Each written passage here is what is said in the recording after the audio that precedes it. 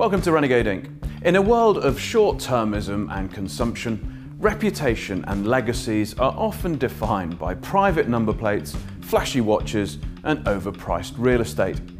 But these small material trappings rarely satisfy a deeper yearning. So, as we career, often unhappily, through the 21st century, we ask, what are we missing?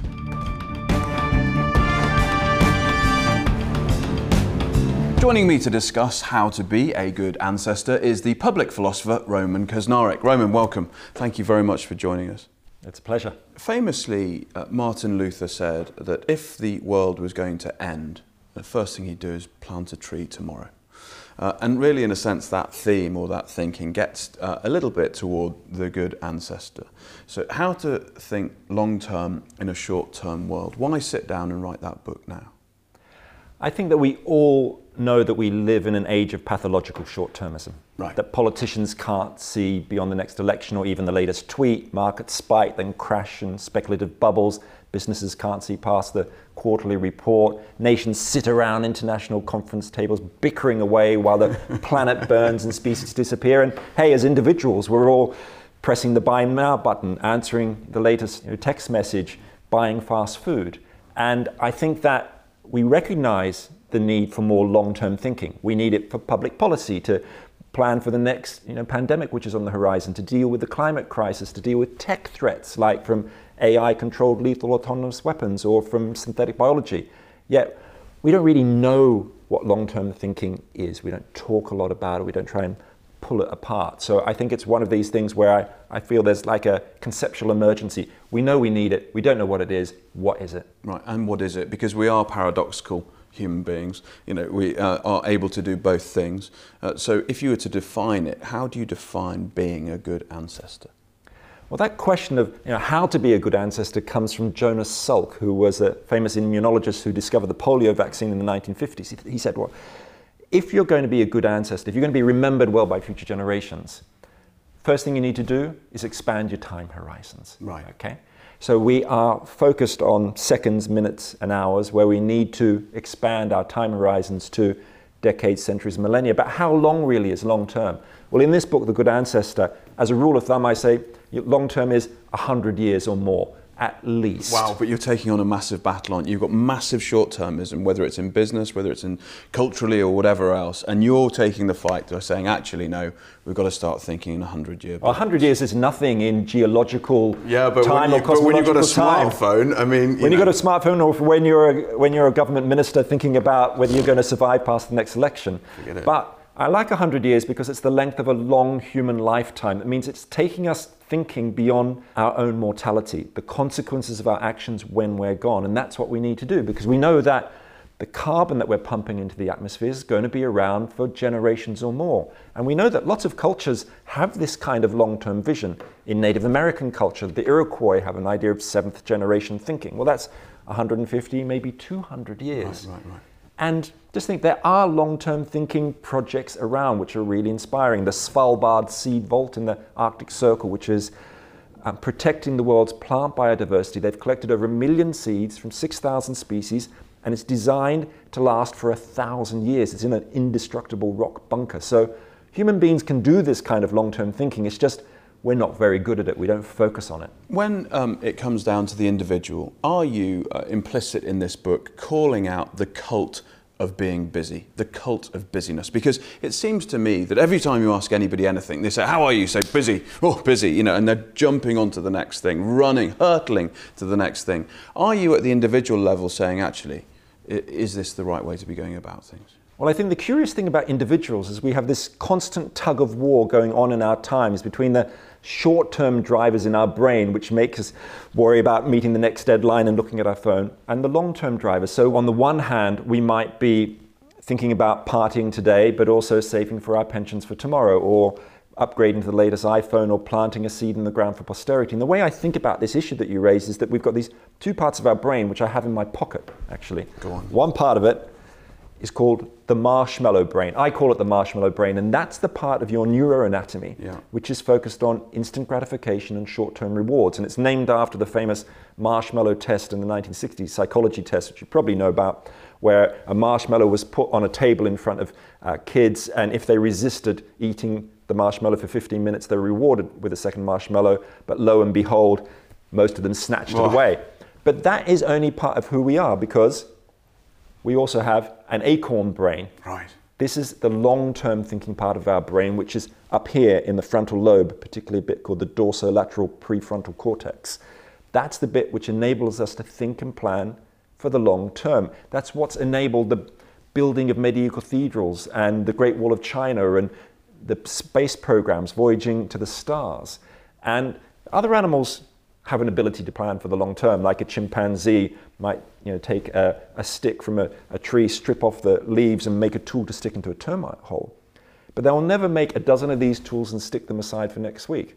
But that's what human beings do, because we are brilliant at long-term thinking. So the human being, long and short term, but what you're saying is these things aren't mutually exclusive. However, you've got to engage both.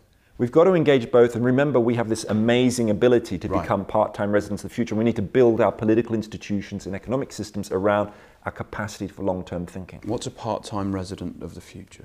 That's exactly those times where we are thinking long-term, where just think one moment you can literally be worrying about what you're going to have for lunch, and the next moment be thinking about whether you're saving enough for your pension, right? That is a capacity to be experts at the temporal pirouette. This ability to just scan across the time horizons that humans can do. Using the acorn as an icon on this book is fitting, insofar as you use forests a lot, and you talk a lot about forestry, and to demonstrate that you use them really as a metaphor to demonstrate long-term thinking. And there's one bit of the book where you talk about the Japanese and benign dictatorship. When you talk about the political process, when we look at Parliament today in the UK and across the world, really nothing gets done. And with this representative or so-called representative democracy that we have. Are you calling for a load of benign dictators to come in, or philosopher kings, you might be one of them, to come in and say, you know what, we've got this, don't worry, this is what we should be doing? I think that question whether we need benign dictators is an absolutely key one. I am not one who holds that position. In fact, the very opposite. Right. A lot of people, in fact, a growing number of people, are calling for example, a kind of eco-authoritarianism. The only way we can deal with the long-term challenges of our time, the climate crisis, or dealing with AI and other things, is if we have these enlightened despots who can get beyond all these squabbling democratic politicians. And basically what people are saying, we need to become more like China, or we need to become more like Singapore. Be willing to trade off democratic and civil rights for governments which seem to have capacity for long-term planning. Do you think that? Well, I did. I used to think, well, maybe they've got something in it. Maybe we should be more like China. Look at those, somewhere like China, all their investment in renewables and investment in technology. Amazing. But so I decided to look at the empirical evidence. And what I've done in this book is I've worked with a statistician called Jamie McQuilkin, and we've created an index called the Intergenerational Solidarity Index, which rates 122 countries on their long-term policy performance in environmental areas and investment in health and education, economic variables. And we plotted that against how democratic countries are. Are they democracies or autocracies or somewhere in between? And as political scientists have developed very good measures of that. And what do you find? You find that the more democratic a country is, the more likely they are to be good at long-term public policy. Right. And autocracies, dictatorships of various hues, are more likely to be bad at long-term thinking. So countries like China and Singapore are kind of outliers, because you've got all those other countries like Saudi Arabia and other places where they're not drawing on democratic means and they're not getting the long-term policy results. So actually, I hope in this book I buried that argument that we need benign dictators. But this doesn't mean that democracies can sit back and relax. Every democratic government could be doing better, even the ones that do very well in this index, like France or Switzerland and so on. Countries like the UK do really badly. It comes 45th, the US 62nd, because they are so short-termist in a lot of their environmental and other policies. A glaring omission from the Intergenerational Solidarity Index is Norway, and you talk a bit about in the book about Norway, but they don't feature in this. And ordinarily, you look at the Nordics, and they're always top 3 of everything: education, happiness, well-being, and all the rest of it. Why haven't they arrived in the top 10 even of the Intergenerational Solidarity? Well, Norway is right down the rankings, not even in the top 25. Why? Because they are international drug dealers. What? Explain that. By drug dealers, I mean they are dealing in the export of oil and gas. Clarification, perfect. So the index I've created, the Intergenerational Solidarity Index, punishes governments for being fossil fuel exporters. It also rewards them for having renewable energy use domestically. And Norway does really well on that because they've got a lot of hydroelectric power. But they really fall down because of their fossil fuel export economy. And in many ways, Norway is a really inspiring, long-term thinking country. They've got the Svalbard Global Seed Vault. They've got their sovereign wealth fund worth over $1 trillion, more than $200,000 per person in Norway, which is earmarked to be invested for future generations. But they're getting that money from creating problems for future generations, both in Norway and outside Norway, through fossil fuel exports. When you bring this back to the individual, because we can talk about the nation state all day long, and people listen to it and go, oh yeah, but what does it apply to me? One of the things that, and another thing that you touch on, and you talk about the man who planted trees in the book, and again we're back to forests, right? And this is, in this book, which is a wonderful little book, really there's a theme that comes through this book, which is dedicating yourself to a cause greater than yourself. You talk about Viktor Frankl in your book, and he was big on this, really. When you relate this back to the human being at the individual level, being a good ancestor, is it good for your well-being? Absolutely, it's good for your well-being. Why? Because we are relational creatures. And anybody who has a child or a nephew or a niece, or there's a young person in their life they care about, they can sit and do a simple imaginative thought experiment. If you just imagine, like I've got an 11-year-old daughter. If I imagine her when she's 90 years old, as I sometimes do, I imagine her at her 90th birthday party, surrounded by family and friends and her community. And I imagine someone putting a tiny baby into her arms, and it's her first great-grandchild. Well, that tiny baby, when you think about it, could live well into the 22nd century. And if I care about that baby's life, that's only a couple of steps away from my own, then I need to care about not just that baby's life, but all life, because that baby is embedded in relationships, in human relationships, in the communities that will support it and make it survive and thrive, but also the living world, the air it will breathe, the food that it will eat. So I think almost anybody, if they allow their imaginations to work at it, can really make this jump to what I think of as a transcendent sense of legacy. That's about caring about the universal strangers of the future. Yeah. It's about more than an egoistic form of legacy, like an oligarch who wants the wing of a national gallery named after them. It's something bigger even than familial legacy, just caring about the legacy for your own progeny, for people in your own bloodline, like an aristocrat who wants to protect their landed estate and pass it down to their children and children's children. It's bigger than that. And I think this gives us existential sustenance. It gives us a sense of meaning in life. We are part of something bigger. It's a bit like, in Maori culture, there's this concept of whakapapa, spelt with a WH, though WH is pronounced with an F in Maori. And this is the idea of genealogy. It's the idea that we're all in a great chain of life where the living, the dead, and the unborn are all here in the room with us. And we tend to, in our culture, shine the light on the present moment. And what whakapapa helps us do is shine that light more broadly to realize that we are connected to those future generations. And that gives us a kind of a cultural depth to our lives.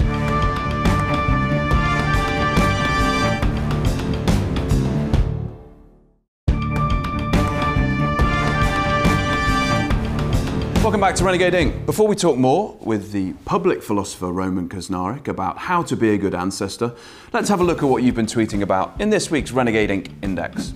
First up, it's from Sadhguru. In pursuit of happiness, we have ripped the planet apart, but still we are not any happier. It is time to stop and look, because all human experiences happen within you, not outside of you. True or false? Well, I think happiness is a dangerous concept to work with, partly because it means different things to different people, but I absolutely believe we are ripping the planet apart. This is the great intergenerational justice issue of our time. Next, from Aled Jones, what if we judged our actions by how we believe people will judge them in the future? We move towards more equality and better management of our planet.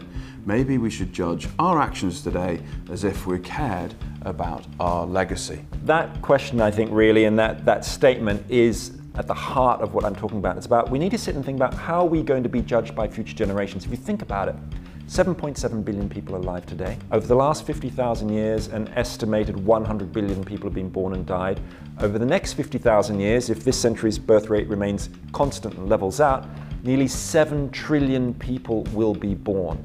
We have to be thinking about how they are going to judge us for what we did or didn't do when we had the chance. Next, we have a tweet from the President of Ireland. The unprecedented accumulation of greenhouse gases in the Earth's atmosphere, a legacy of a mere 2 centuries of industrial civilization, which now threatens a 4.5 billion year old planet, must concern us all. Now, Michael Higgins, the President of Ireland, he is big on philosophy, as you well know. And what he's trying to do here is to get us to re-question what we're really doing. But he's missing something there. It's true, in the last couple of 100 years, we have been destroying a world that's been taken 4 billion years to evolve. But let's not just think about deep time in the past. There's also deep time in the future. And if you think about all those generations who are going to be living, or any creatures who may be around when our sun dies in 5 billion years' time will be as different from us as we are from the first single-celled bacteria. But here we are, part of this great chain of life. Who are we to break it? And finally, we have a tweet from the Dalai Lama. Fundamentally, human beings are the same. Imagine being lost in some remote place and suddenly seeing someone coming towards you over the horizon. You wouldn't care about their race, nationality, or religious faith. You'd be filled with joy of encountering another human being. It gets to the nub of it, doesn't it? Because ultimately we think we're all incredibly different when really we've come from the same source. Well, I'm wondering whether the Dalai Lama is even thinking far enough into the future. That person may be coming over the horizon in the present, but what about the people coming over the horizon in 500 years from now? Right. Are they really in our minds? Maybe they are in the mind of a Buddhist who believes in reincarnation, okay? But most of us have to make a bigger effort to see the horizon stretching not just through space, but through time. Our book of the week this week is The Good Ancestor, How to Think Long-Term in a Short-Term World, by none other than Roman Kusnarek. Roman, why should we read this? Well, I wrote this book because I spent most of my life thinking about empathy. How do we step into the shoes of people who are alive today but living on the social margins? And then I thought, what we really need to do is step into the shoes of future generations. Never before have our actions had such huge potential impact on their lives. We need to learn to empathize through time. And what is the one thing that, when you were writing it, really surprised you? Something that challenged a preconceived idea that you had and changed your mind? When I write my books and start out, I always think I'm the crazy only person who's interested in this. Right. But what I discovered writing this book is that there is a time rebel movement, a movement for intergenerational justice out there in the world. It's the climate activists, the kids on the streets. It's the people making long-term art projects, you know, the pieces of music that will last 1,000 years. There's the people fighting for intergenerational justice, trying to be good ancestors and make our criminal justice systems respect the lives of future people. Put them all together, and I suddenly see now that there is this rebel movement. We all need to join the time rebellion, shift from being just good Samaritans to being good ancestors too. We Homo sapiens are newcomers in the cosmic story. If the age of the Earth is the distance from your nose to the tip of your outstretched hand, one stroke of a nail file erases human history. But just as there's deep time behind us, there's deep time ahead. In 6 billion years, any creatures that will be around to see our sun die will be as different from us as we are from the first single-celled bacteria. Yet in an eye blink of just 2 centuries, we've done untold damage to the living world.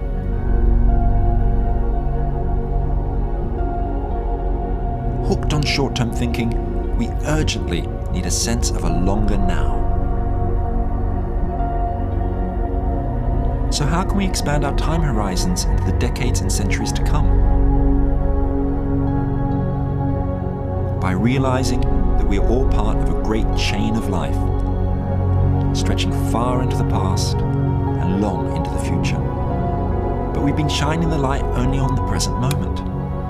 We must now cast it far more widely, so that we recognize the legacy we will leave for the generations to come.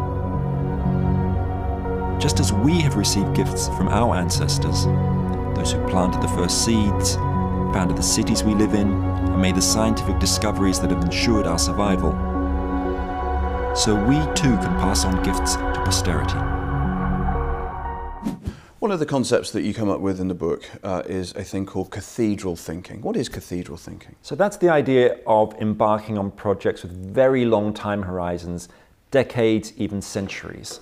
If you think of something like Ulm Minster in southwest Germany, in 1377 the citizens of Ulm decided to build their own Lutheran church with their own money, with their own hands almost. It took them nearly 500 years to finish that. It wasn't finished till 1890, probably the longest crowdfunding project in human history. That's what cathedral thinking is about. It's about embarking on things that may not be finished in your own lifetimes. And we do this. You know, human beings do this. Sir Joseph Bazalgette built the sewers of Victorian London and oversaw that in the 1860s after the famous Great Stink of 1858 when cholera was killing tens of thousands of people each year. Those Victorian sewers are still in use today because he made them twice as big as they needed to be. That's cathedral thinking. And we see it in social movements too.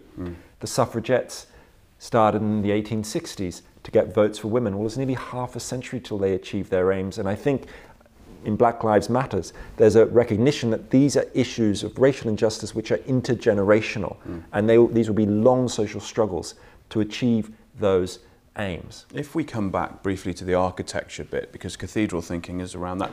If we look at the cathedrals of today, they're pretty much skyscrapers, shopping malls. They're the cathedrals of capitalism, if you like. I doubt any of them will last the test of time. Certainly not trying to build the biggest skyscraper in the world, which always happens on the cusp of a depression, and often in a desert in Dubai or somewhere, and then someone has to build one slightly bigger and all the rest. It is the mark of our time, isn't it? These glass and chrome cathedrals, which are there basically just to unlock land value. I think that's absolutely right. And the old idea of cathedral thinking is really the idea of, you know, investment in building stuff, the glass cathedrals, pouring concrete. Well, look, enough concrete has been poured by humankind to cover the whole of the earth in a giant spherical coffin 2 millimeters thick, even covering over all the oceans. That's not the kind of cathedral thinking that we need. What we need, though, is investment, for example, in long-term renewable energy projects, you know, in tidal power, in all sorts of things where what looks like long-term isn't those gigantic edifices. It's actually building long-termism into public policy. So away from skyscrapers and shopping malls, let's go to the Duomo in Florence. The guys and girls, but predominantly guys who worked on that, knew that it wouldn't be finished in their lifetime, but they still did it because they were, back to Viktor Frankl, dedicating themselves to a cause greater than themselves. I think that they would be a lot happier by doing that because it does create a fulfillment. Now, for them, they were working for God, and the finish was absolutely right because it was godly. Are you saying that to get back to that multi-generational thinking, that it actually is good for our own meaning, purpose, and our own well-being? I absolutely do think it is. If you look through the last 50 years of history, hundreds of thousands of environmental groups have emerged around the world, and they all actually have religion at their heart, even though it may not be written into their mission statements. Well, what kind of religion? Well, they all worship Mother Earth. There's a sense of the sacredness of the planet that needs to be protected, a sense of ecological stewardship.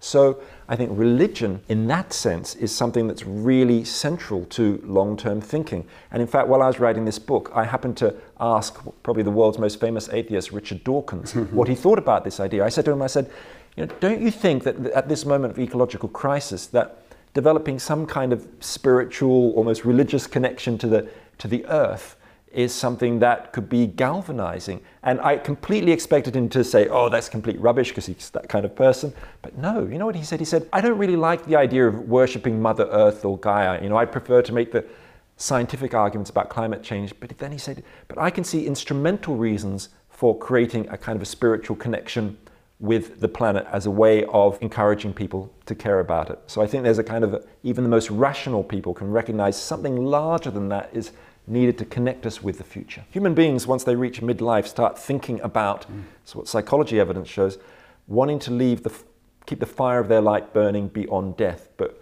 we do tend to do that in different ways. But I think that big picture of ecological stewardship, and why not technological stewardship as well? Who are we to be dumping dangerous synthetic biology on future generations without having the systems in place to keep it safe? Nanotechnology, AI, we've got enormous obligations to future generations. And the way I think about it is that we have colonized the future. Right. We treat the future as a dumping ground for ecological degradation, technological waste, nuclear waste as well, and all those things. And it's a little bit like the way when Australia was colonized by the British in the 18th and 19th century, they drew in a legal doctrine known as terra nullius, nobody's land, to treat the land as if there were no indigenous people there. Of course there were, and take it for themselves. I think we've shifted from terra nullius to tempus nullius. We tend to see the future as nobody's time, an uninhabited territory that's ours for the taking. The tragedy really is that what can future generations do? They can't throw themselves in front of the king's horse like a suffragette. They can't block an Alabama bridge like a civil rights protester, or go on a salt march like Mahatma Gandhi to defy their colonial oppressors. We need to fight for future generations on their behalves. People watching this will be thinking, okay, I get it, and I want to be a good ancestor. Give us 3 things that we can do practically to begin on that path. Well, the first thing you can do is what my partner and I did during the last UK general election. We gave our votes to our 11-year-old twins. Because they're not enfranchised, yet our actions will impact on their future. So we sat around the family dining table, debated the party manifestos, even the electoral system. Then they told us where to put the X on the ballot sheet. And in case you're about to ask, because I know you are, they didn't exactly vote how their parents would have voted themselves. So I think that's one practical thing to do. I'd like to see a movement of grandparents giving their votes to their children. I think second thing is collective action. There are extraordinary movements around the world that we should be supporting. There are movements in the United States fighting for the rights of future generations to a clean and healthy atmosphere.